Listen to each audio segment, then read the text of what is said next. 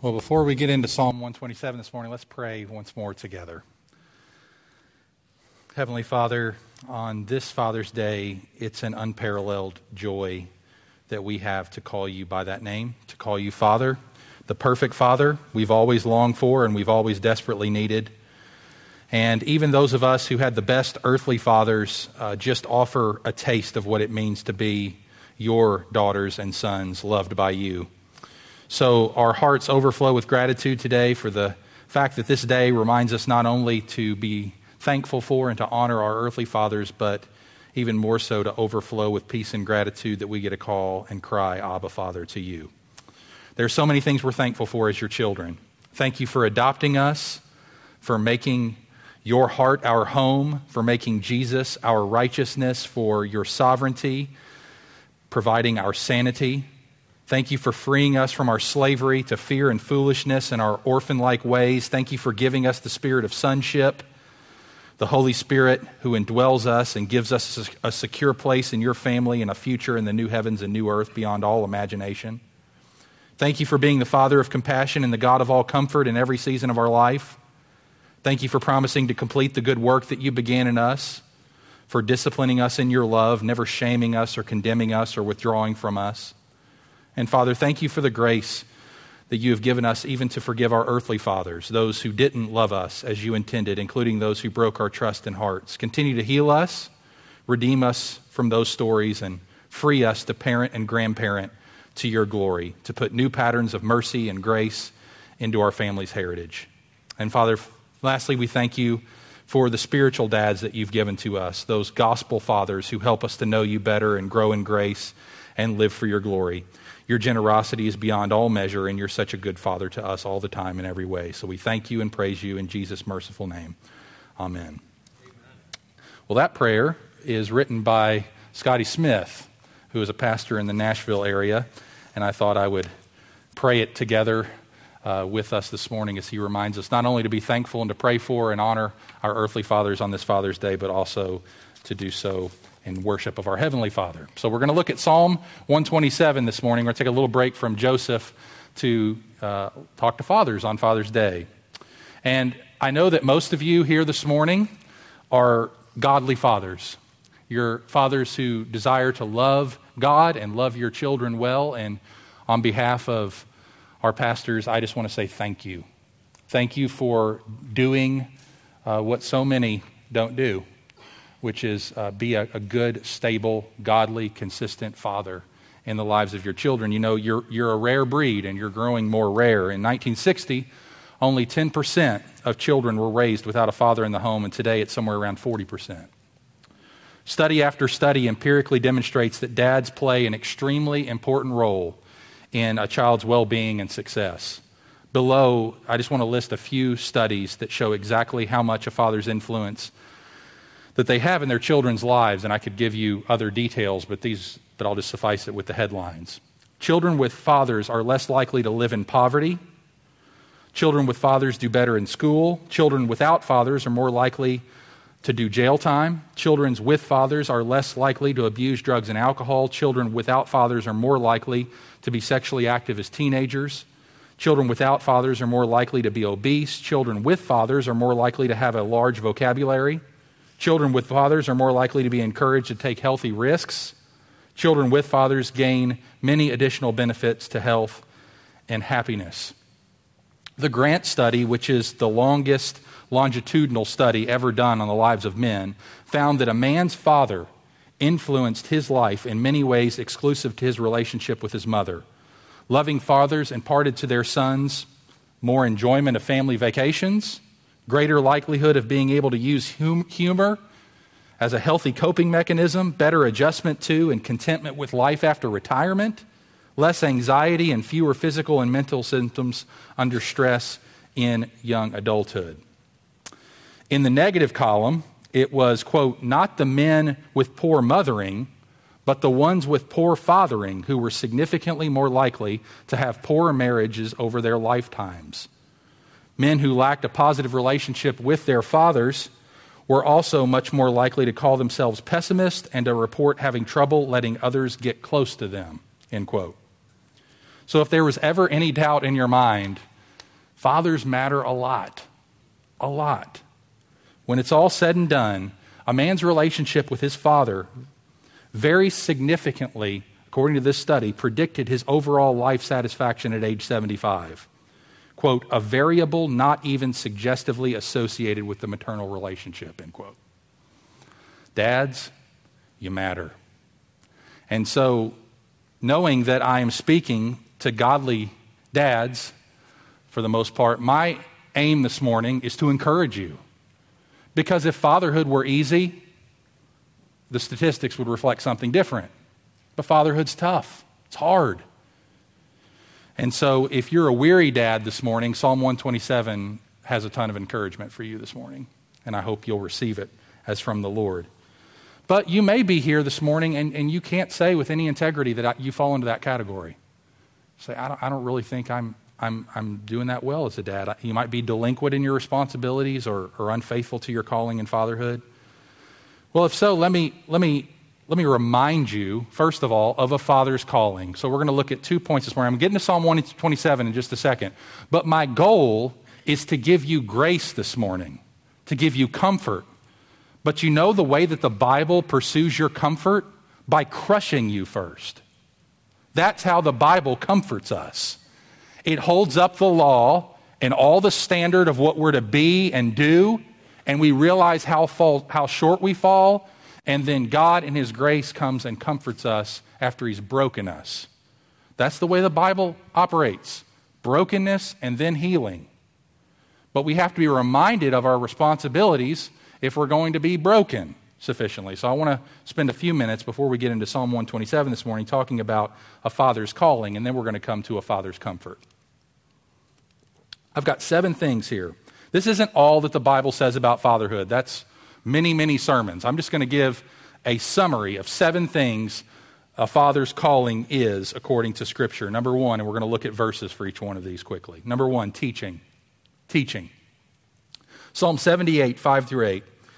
He established, talking about God established a testimony in Jacob and appointed a law in Israel, which He commanded our fathers to teach their children, that the next generation might know them, the children yet unborn, and arise and tell them to their children, so that they should set their hope in God and not forget the works of God and keep His commandments, and that they should not be like their fathers, a stubborn and rebellious generation, a generation whose heart was not steadfast, whose spirit was not faithful to God. So what God's discipleship program, first and foremost, is the home, with fathers acting as the chief pastor in the life of their children, who passes on the Word of God to them.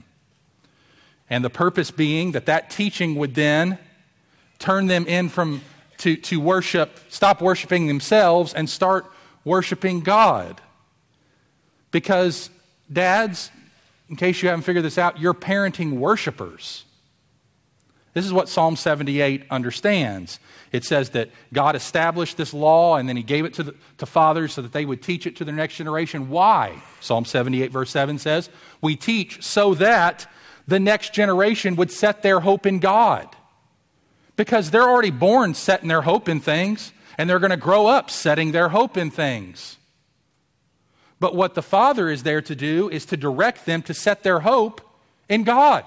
They're not defaulting to that. They're going to have your instruction to do that, to set their hope in God, because you are parenting a worshiper. So it's important to remember that what rules your child's heart, what he or she is setting their hope in, will control their behavior. The goal of parenting is not behavior modification or behavior control.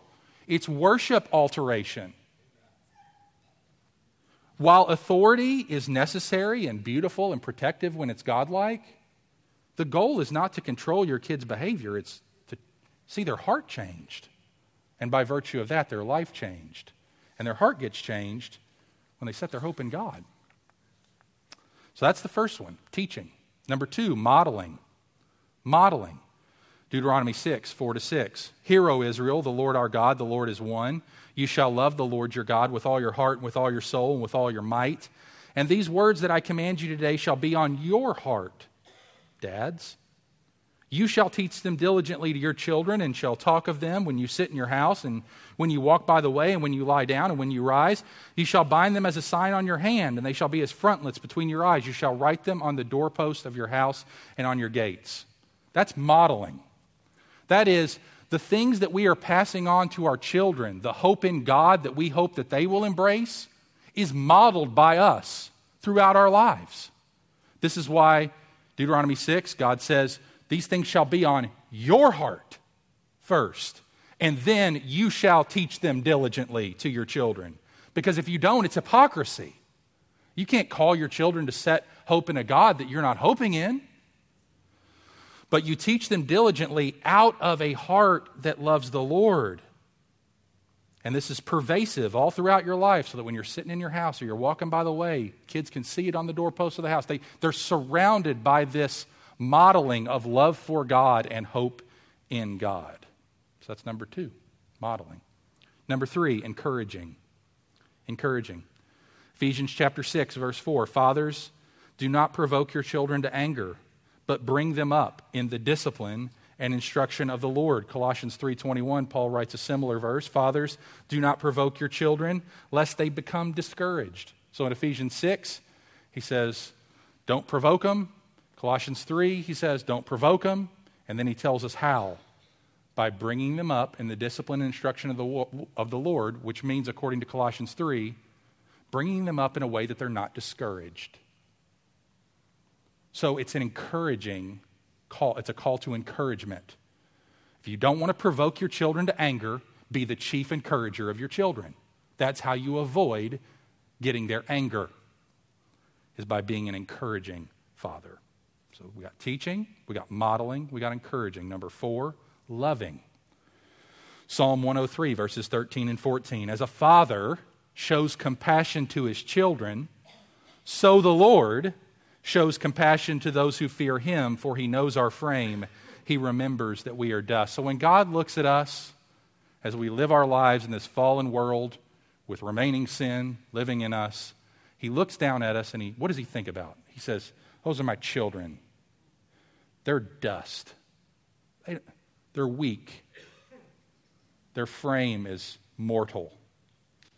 And what does this verse say that how does the Father respond to that? He has compassion on us because of our condition as frame-bearing dust. As a father shows compassion to his children, so the Lord shows compassion to those who fear him. So it assumes that we as earthly fathers will show compassion to our children because we know their frame. We know they're weak. No parent gives mercy better than the one who is convinced he or she desperately needs it himself. If you know God's compassion for you, if you know that he remembers your frame and that you're dust and he shows compassion to you in that condition, the Bible assumes that you will show that same compassion to your children as well. So that's number 4, loving. So we've seen teaching, modeling, encouraging, loving. Number 5, 3 more. Number 5, giving. Giving generously. Matthew 7, 9 through 11. Jesus says, of which one of you, if his son asks for bread, so he's talking to dads here to think like a dad, which one of you, if his son asks for bread, will give him a stone? Or if he asks for a fish, will give him a serpent? If you then, who are evil, know how to give good gifts to your children, how much more will your Father who is in heaven give good gifts to those who ask him? So again, he's drawing an earthly analogy, and he says, look, just like we saw in Psalm 103 with the Father showing compassion to his children, so God shows compassion to us. Here it says, look, I'm like a good earthly father, Jesus says. If you ask me for good gifts, if you ask me in other passages for the Holy Spirit, I'm going to give him to you. Because I'm a good father, like a father who, if his son came up and asked him for bread, doesn't go say, son, just go pick up a rock outside and try to chew on that for a little while. Say, that's not a generous dad. Or, Dad, I'd really like a fish. Here's a snake. How about that instead? No, the assumption that Jesus makes is if your son asks for bread, he's going to give you. You're going to get bread. If your son asks you for fish, you're going to give him fish. Why? Because you give to your children. You love them. You care for them. Your joy is to give good gifts to them. And so a father gives to his children. Number 6, disciplining. Hebrews chapter 12, verses 7 through 10. It's for discipline that you have to endure. God is treating you as sons. For what son is there whom his father does not discipline? If you are without discipline, in which all have participated, then you are illegitimate children and not sons. Besides this, we have had earthly fathers who disciplined us, and we respected them. Shall we not much more be subject to the Father of spirits and live? For they, our earthly fathers, disciplined us for a short time as it seemed best to them. But he disciplines us, talking about God, for our good, so that we may share in his holiness. So again, there's the contrast in Hebrews 12. You have a father disciplining and God disciplining. And the writer is comparing God's discipline to our discipline and saying that a father disciplines his children. And then finally, number 7, exhorting or challenging. 1 Thessalonians 4, 11 through 12. For you know how, Paul says, like a father with his children, we exhorted each one of you and encouraged you and charged you to walk in a manner worthy of God, who calls you into his own kingdom and glory. That's our job description, dads. That's what, on the last day, our Lord Jesus will speak to us about. Part of this. If you're a father, your calling is to teach, to model, to encourage, to love, to give, to discipline, and to exhort. How you feeling this morning? How you feeling this morning? I want you to feel that. I want you to feel the weight of that. I want you to feel the responsibility of that. I want you to feel the call of that. The high, holy calling of fatherhood. I want you to feel that. But there's a way to respond to that call, and there's a way to not respond to that call. And that's what I want to spend the rest of the sermon talking about. Because some of you dads are go-getters. You just, okay, I see what I'm supposed to do, I'm going to go do it. If that's what God tells me to do, I'm going to go do it. And I heard several years ago, some of you all know that I taught for Davis County Public Schools for about 10 years. And before we would do the launch of school, we would have an in-service day where they'd do some theme and we'd have some sort of rally to get us ready to head back to school. And I can remember one pretty vividly. We had a video shared with us from NASCAR great and Owensboro native Darrell Waltrip. And Darrell was on the video, and he was speaking to us, and he was holding up a little thing, and I'll tell you what it is in a second, but he was holding it up, and he was saying, this little piece right here is the difference in whether you win a race or not. He said, you could have the best driver, the best pit and crew team, you could have the best driver, you could have the best sponsors behind you, everything. But if you don't have this, you could lose the race. And he was holding up a lug nut. He says, if you go into pit and they're changing a tire and they leave a lug nut off, it doesn't matter how good your driver is, how much sponsors you have, how fast your car goes, or what place you are currently in the race. You left the lug nut off. It's the one piece that is necessary. And his point was, don't miss the necessary things. Listen, Psalm 127 is your lug nut, dads. If you miss Psalm 127, you will wreck your home and your children. But because it talks about the difference between parenting in vain, that's the language it uses, or not in vain. So there are two different ways we can approach parenting. One is in vain and one is not in vain. And I hope that all of us are saying, well, I don't want to parent in vain. Let me give you an illustration of the differences, and then we're going to come to Psalm 127. In Isaiah chapter 30, we read the following in verses 15 and 16. This is what the sovereign Lord, the Holy One of Israel, says. Listen to this. These are two paths to take. In repentance and rest is your salvation. In quietness and trust is your strength. You hear that? Repentance and rest. That's my salvation. Quietness and trust, that's my strength. But you said, Israel responded to God when God told them that. You said you would have none of it.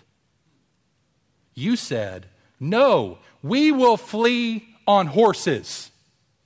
We're going to rely on our horses. And God says, therefore you will flee. You said, we will ride off on swift horses. Therefore your pursuers will be swift. Yet the Lord longs to be gracious to you. Therefore he will rise up to show you compassion. For the Lord is a God of justice. Blessed are all who wait for him. You get the difference? See, we can say, okay, I hear that list. I hear teaching, modeling, encouraging, so on. I hear all that. Okay, here's what I'm going to do. Get the horses. Let's go. Let's do this. And God says, okay, you can try that. It's not going to work. Or you can say, wait, the Lord longs to be gracious to me. He rises up early in the morning to show me compassion. Mercy is meeting me as I get out of bed in the morning. In repentance and rest is my salvation. In quietness and trust is my strength. That's what Psalm 27 is all about. Psalm 27 is trying to get us off the horse and onto rest, onto repentance, onto salvation, onto quietness, onto trust, onto strength. Pete Scazzaro summarizes Isaiah 30 with the following words. He says, God offered this promise to be gracious to his people Israel when they found themselves threatened with the invasion of Assyria's conquering army, an army that had already overwhelmed the nations around them. Instead of trusting in God for salvation and strength to face the Assyrians, the Israelites became impatient and relied on their horses and chariots, the glamour weapons of that day. They chose short-term relief and a quick fix.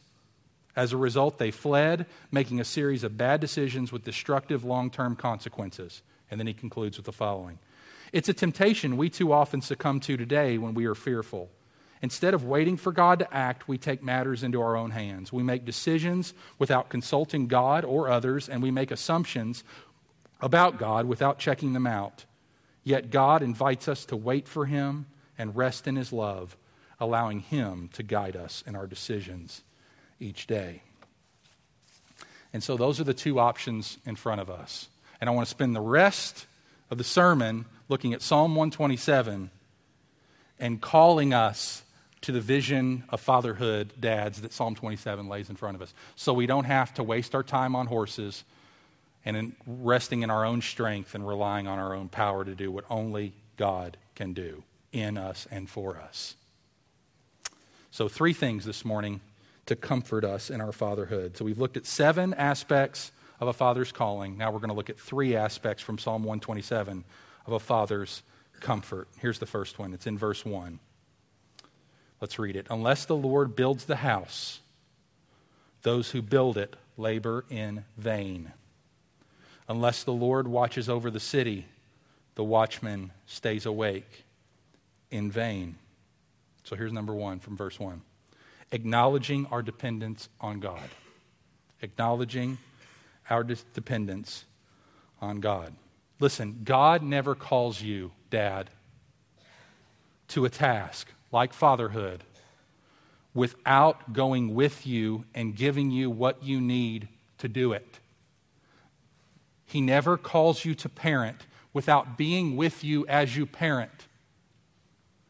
If we are going to parent, we have to have God continually parenting us. We can never outgrow our children in that sense. We have to be the littlest child in the house who is constantly looking to our dad to take care of us, to hold us up, to strengthen us, to give us the grace we need to be who we're called to be. You're going to have to get low, dads. Acknowledge continually and regularly that you depend on God.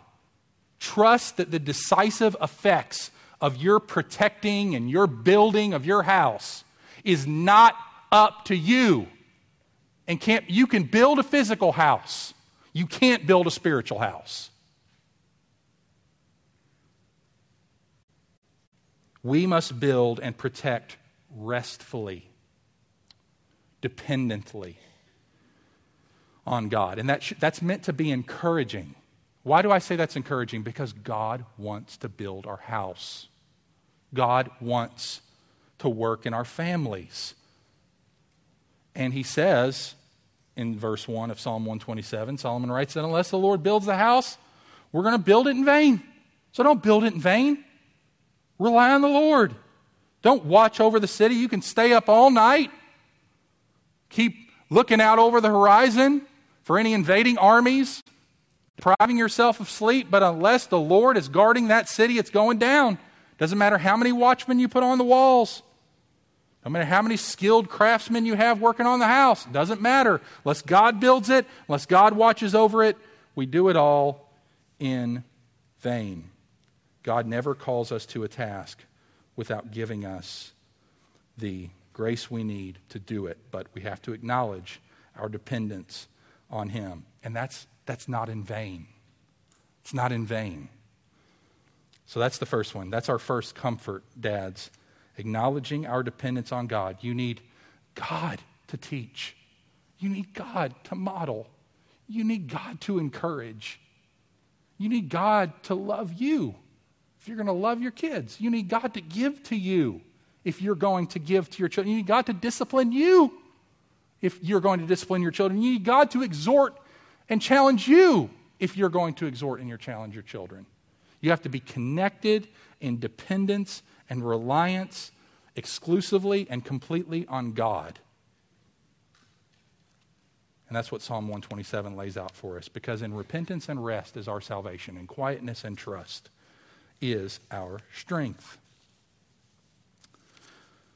Recognizing what you're able to do and what you're not able to do is essential to good parenting. Resting in God's grace, dads, far from making you lax and slacker in your approach, will fill you with empowerment and joy, enabling you to be the kind of father that God is to you. Because your deepest need, dads, my deepest need as a dad, is to enjoy Jesus. That's our deepest need. Enjoying Jesus is the greatest gift we can give to our children. And then enjoying their moms. As you treasure the gospel, you will teach it to your children and make sure they hear it week in and week out. Not because they have to, but because you love the gospel. You want your children exposed to the gospel because you love the gospel. And you'll try to live it out by practicing grace and pointing them to the forgiveness that Christ offers when they fail, because you are relying on the same grace and forgiveness of Christ when you fail. And you'll point them to the strength of Christ when they're weak, because you're relying on the same strength of Christ when you're weak. And when you sin against them, you'll seek their forgiveness just like you sin against God and seek His. You'll be patient, slow to anger, and persevering through disappointment because God's that way with you. While you give your time to your children and pour in buckets of encouragement in their lives, just like God does to you. So that's acknowledging our dependence on God. Number 2, embracing the reality that God loves us. So we acknowledge something, and now we embrace something. We acknowledge our dependence on God, and we embrace the reality that God loves us. Look at verse 2. It is in vain that you rise up early and go late to rest, eating the bread of anxious toil, for He gives to His beloved sleep. Do you get the argument there? Let me read it again. Think with me here. It's in vain, God says to dads who are working really, really hard to raise their families and build their house on the Lord. It says it's in vain that you rise up early and go late to rest, that you put in these 20-hour days. It's in vain if you do that. Why is it in vain? Eating the bread of anxious toil. Just got to keep going, got to keep going, got to keep doing, got to keep doing, got to keep producing, got to keep making it happen. For, here's the argument, God gives to his beloved sleep. You see, if you're acknowledging your dependence on God, you can go to bed.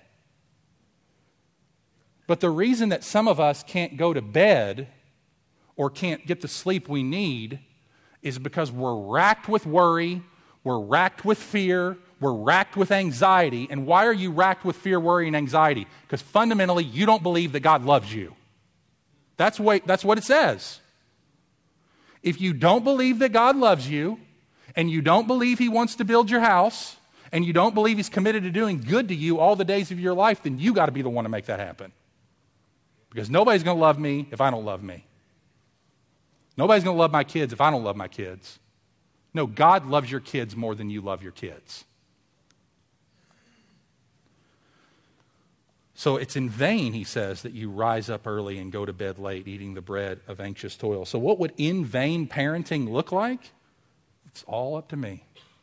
If it's going to be, it's going to be me. I got to get up early. Nothing wrong with getting up early. All right, don't miss the point here. Don't miss the point. We're called to a life of responsibility before God, but we're called to live that life in a certain way. This is not about getting up early and staying up late. Good dads do that. All right? It's not saying if you ever get up early, if you ever go to bed late, you're an anxious, sinful dad who doesn't trust God. That's not the point. Don't miss the point. All right? The point is that you are that way continually if you're not looking to God to build your house. You may not be looking to God to build your house. Acting as if it all depended on me, rising up early, going late to rest, eating the bread of anxious toil. Here's the point.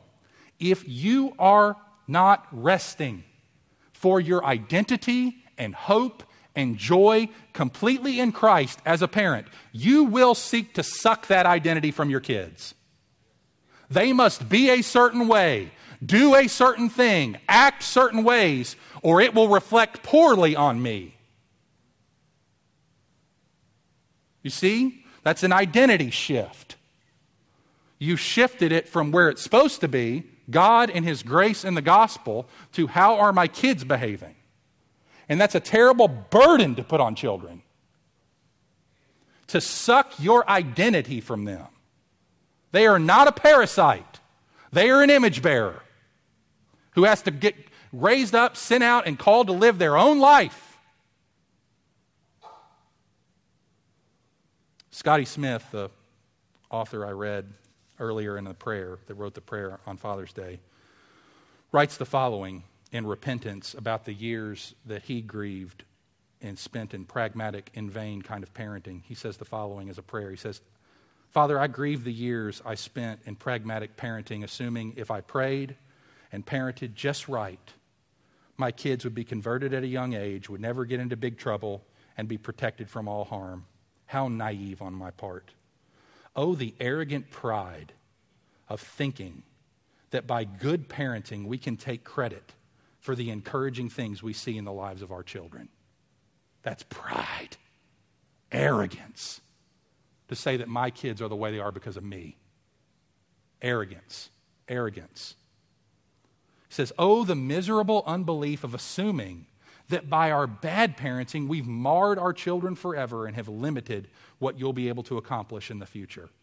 Oh, the undue pressure our children must feel when we parent more out of fear than faith, more out of rules than relationship, more out of pride than patience, more out of comparison than covenant, more out of threats than theology. Forgive us, free us, focus us. Amen. May God help us to do that. And we'll do that by embracing the reality that God loves us, that God invites us to throw ourselves, cast ourselves completely on him. Unless the Lord builds the house, we labor in vain. Unless the Lord watches over the city, the watchman stays awake in vain. It's in vain that you rise up early and go late to rest, eating the bread of anxious toil, for he gives to his beloved sleep. Before we come to the last point, I want you to turn with me to Matthew chapter 4. Matthew chapter 4. We're going to come back to Psalm 27 in a second, but I just feel like this is too good a reminder to not set before us this morning. Matthew 4. You know, I've been talking a lot about depending on God and acknowledging God's love for us and resting in that in order to be the kinds of parents we can be or we're called to be. And I didn't think about this until this week, but Jesus' temptation in the wilderness and the way that Satan goes after him is by throwing 3 false identities at him. Because that's what Satan tries to do. He tries to get you to adopt a different identity than the one God says you are. That's what he did in the garden. But this time, he comes to Jesus and he offers him 3 false identities. And these are the same false identities he throws at us and that can wreck our parenting. And I want us to look at those 3 identities quickly. Here's the first temptation he throws at you. He throws at Jesus. You are what you do. You are what you do. Your worth and value comes from how you perform and produce. Look at verses 3 and 4 of Matthew. And the tempter came and said to him, if you're the Son of God, command these stones to become loaves of bread. What's he doing? If you're the Son of God, listen, you got to go do something that proves it. It's not because God said you're the Son. It's not because that's who you really are. It's because of what I say that you should do to prove it. So go do it. So produce, perform. You are what you do. And Jesus answers him. He says, look, I don't listen to you. Man shall not live by bread alone, but by every word that comes from the mouth of God. God hadn't told me to do that. I'm not going to do that. His second temptation is you are what others think of you. See this in verse 5? Then the devil took him to the holy city and put him on the pinnacle of the temple and said to him, if you're the Son of God, throw yourself down, for it's written, he'll command his angels concerning you. See, they will take care of you because you're popular. You're known in heaven. You are what others think. And then, or on their hands they will bear you up, lest you strike your foot against the stone. But Jesus said again, verse 7, again it's written, you shall not put the Lord your God to the test. He says, I'm not what others think of me. And then finally, verse 8, you are what you have. Again, the devil took him to a very high mountain and showed him all the kingdoms of the world and their glory. And he said, all these I will give you if you will fall down and worship me. See, because you are what you have. You need all this to be valuable and important. Then Jesus said to him, begone, Satan. For it's written, you shall worship the Lord your God, and him only shall you serve. Then the devil left him, and behold, angels came and were ministering to him. Now, bracketing the passage, we have to ask this question. What enabled Jesus to answer that way? And don't say, well, he's the Son of God. That's not, no. He avails himself of the exact same things that we are called to avail ourselves of, the Spirit and the Word. So don't cop out here. Devil comes to us, says you are what you do, you are what others think, you are what you have. And what enables Jesus to stand before those assaults, those false identities, those temptations, and say no, no, no? Well, it's what happens to him right before his temptation. And it's what happens to him right after his temptation. Look, go back to chapter 4. Look at the previous verse, Matthew 3, verse 17. And behold, this is after Jesus' baptism, and behold, a voice from heaven said, this is my beloved Son, with whom I am well pleased. God said that. God said that. This is my Son. I love him. I'm pleased with him. He hasn't done any ministry. He doesn't have anything. People don't like him. I love him. He's my Son. I'm pleased with him. And then, verse 1 of chapter 4, then Jesus was led, literally driven by the Spirit into the wilderness to be tempted by the devil. That voice from about God's love for him armed him for all the assaults of the devil. Because God's voice was the biggest voice in the room. And dads, God's voice has got to be the biggest voice in our life. His love has got to drown out all the condemnation, all the guilt, all the fear, all the anxiety. It's got to drown it all out because He loves you. Fathers, if we will rest in the love of God for us, we will be empowered to be the kind of fathers to our children that God is to us. Again, Scotty Smith says, continue, God, to rescue me from relational laboring in vain, assuming a burden you never intended parents to bear. Father, only you can reveal the glory and grace of Jesus to our children. Only you can give anyone a new heart. You've called us to parent as an act of worship, to parent as unto you, not as a way of saving face, making a name for ourselves, or proving our worth. End quote. So that's number 2. Embracing the reality that God loves us. And in conclusion, we're going to look at the last one, number 3. Let's go back to Psalm 127. Look at the last 3 verses. Receiving children as a gift from the Lord. Receiving children as a gift from the Lord. Behold, children are a heritage from the Lord, the fruit of the womb a reward. Like arrows in the hand of a warrior are the children of one's youth.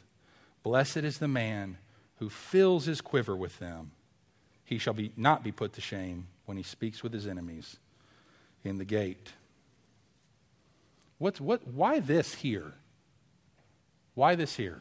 If you think about the flow of what Solomon has been saying here in 127, verse 1 and 2, he said, okay, you got to acknowledge your dependence on God, receive, embrace the reality that God loves you, and then you need to rethink what children are all about to begin with. He says, children are a heritage from the Lord. They're a gift. They're a reward. How's that meant to affect us? It's meant to make us grateful. What do you do with a gift? You say thank you. You don't say, oh no, they gave me a gift. How am I going to pay this person back? And the gift becomes a burden. If it becomes a burden, it's not a gift. And what God wants us to view our children as is a gift. Because what do you do with a gift? You delight in it. What do you do with a burden? You resent it. Do you see where resentment comes from in the hearts of men and fathers? Don't see their kids as a gift. But if you see your kids as a gift, you delight in them. As stubborn and as difficult and as challenging as they can be at times, you delight in them. It is vital that we see our children as a gift, not as an interruption to our career path, a financial burden, a life encumbrance, because if we feel that way, they'll pick up on it. We should view them as a blessing from God. And it's only that posture of receiving them as a gift from the Lord and resting in God's grace that will make us a joyful and patient parent. Let's summarize what we've seen this morning. It's intended to be encouraging. The Father's calling, dads, is to teach, to model, to encourage, to love, to give, to disciple, and to discipline, to exhort. And our comfort to do that is acknowledging our dependence on God to help us teach, to help us model, to help us encourage, to help us love, give, discipline, and exhort, to embrace the reality that God loves us and cares for us as we mess up and fumble the football and limp along in our efforts to be good and godly fathers and sin and blow it and struggle and all that. Doesn't change the reality that God loves us.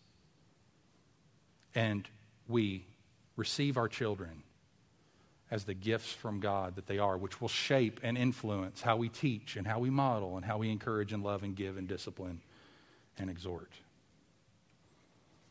I don't know where you are this morning, but I'll tell you where my heart is. My heart's in Isaiah 30. And we're going to take the last several minutes here this morning and we're going to pray. And some of you need to deal with God. We all need to deal with God in different ways.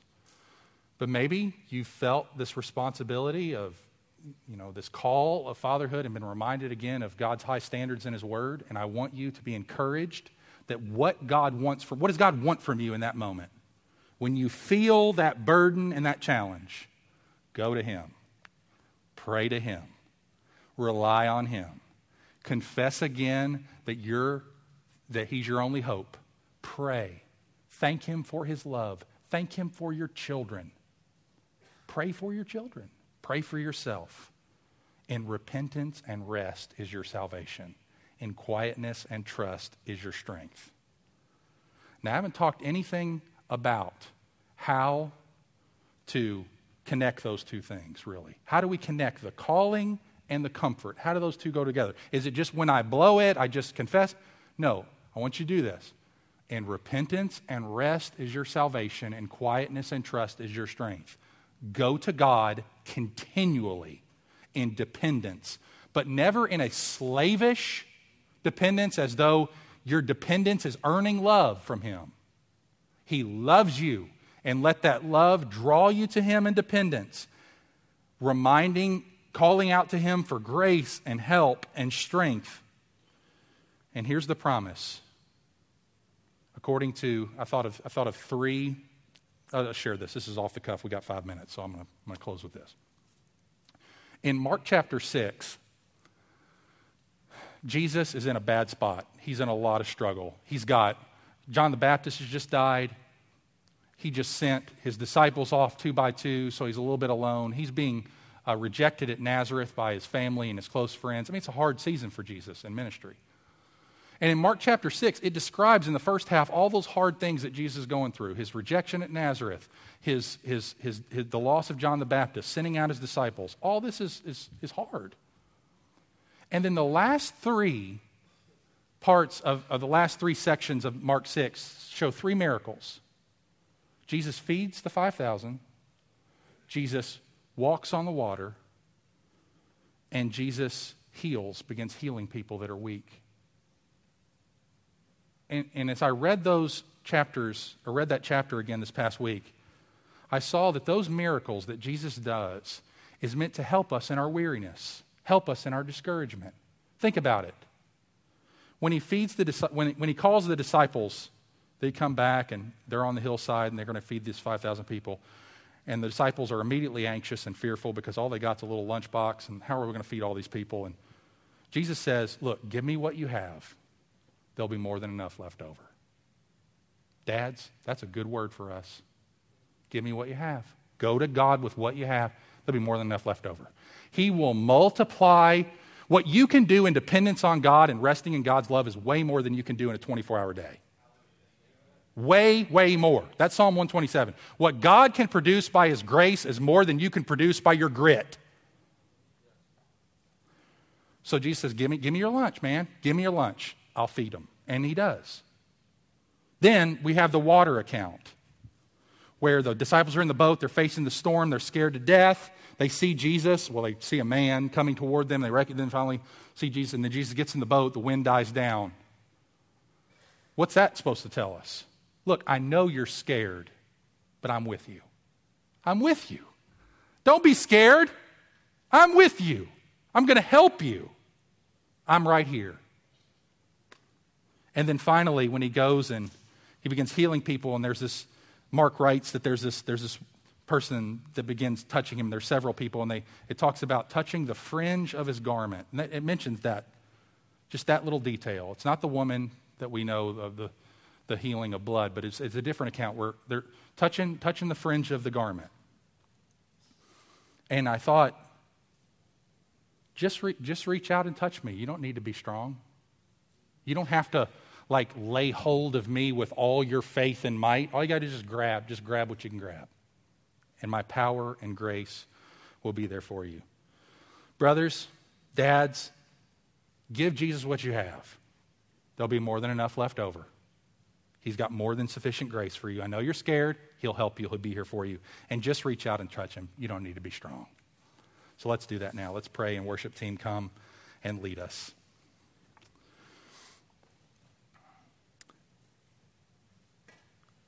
Father, thank you for your grace to us and the way that you parent us as our good Father. Thank you for the way that you teach us, the way that you encourage us, the way that you love us, the way that you give to us, the way you discipline us, the way you challenge and exhort us. You are good to us. Thank you that we can depend on you for everything that you've called us to do. You've never called us to anything to do that you won't do and go with us to perform. So help us to depend upon you in our parenting, wherever we are in that stage, whether we are newer parents on the early end of the child spectrum, or whether we're grandparents at this point with raised children, or whether we don't even have any children of our own, but we want to be a godly man. We want to be someone who depends upon you and points others in the church to your good fatherhood. Father, draw us close to you. Help us to embrace the reality that you love us and to receive our children as a gift from your hand. And help us to parent all by grace so that you will receive all the glory from anything good that happens. We pray all this in Jesus' name. Amen. Let's stand together.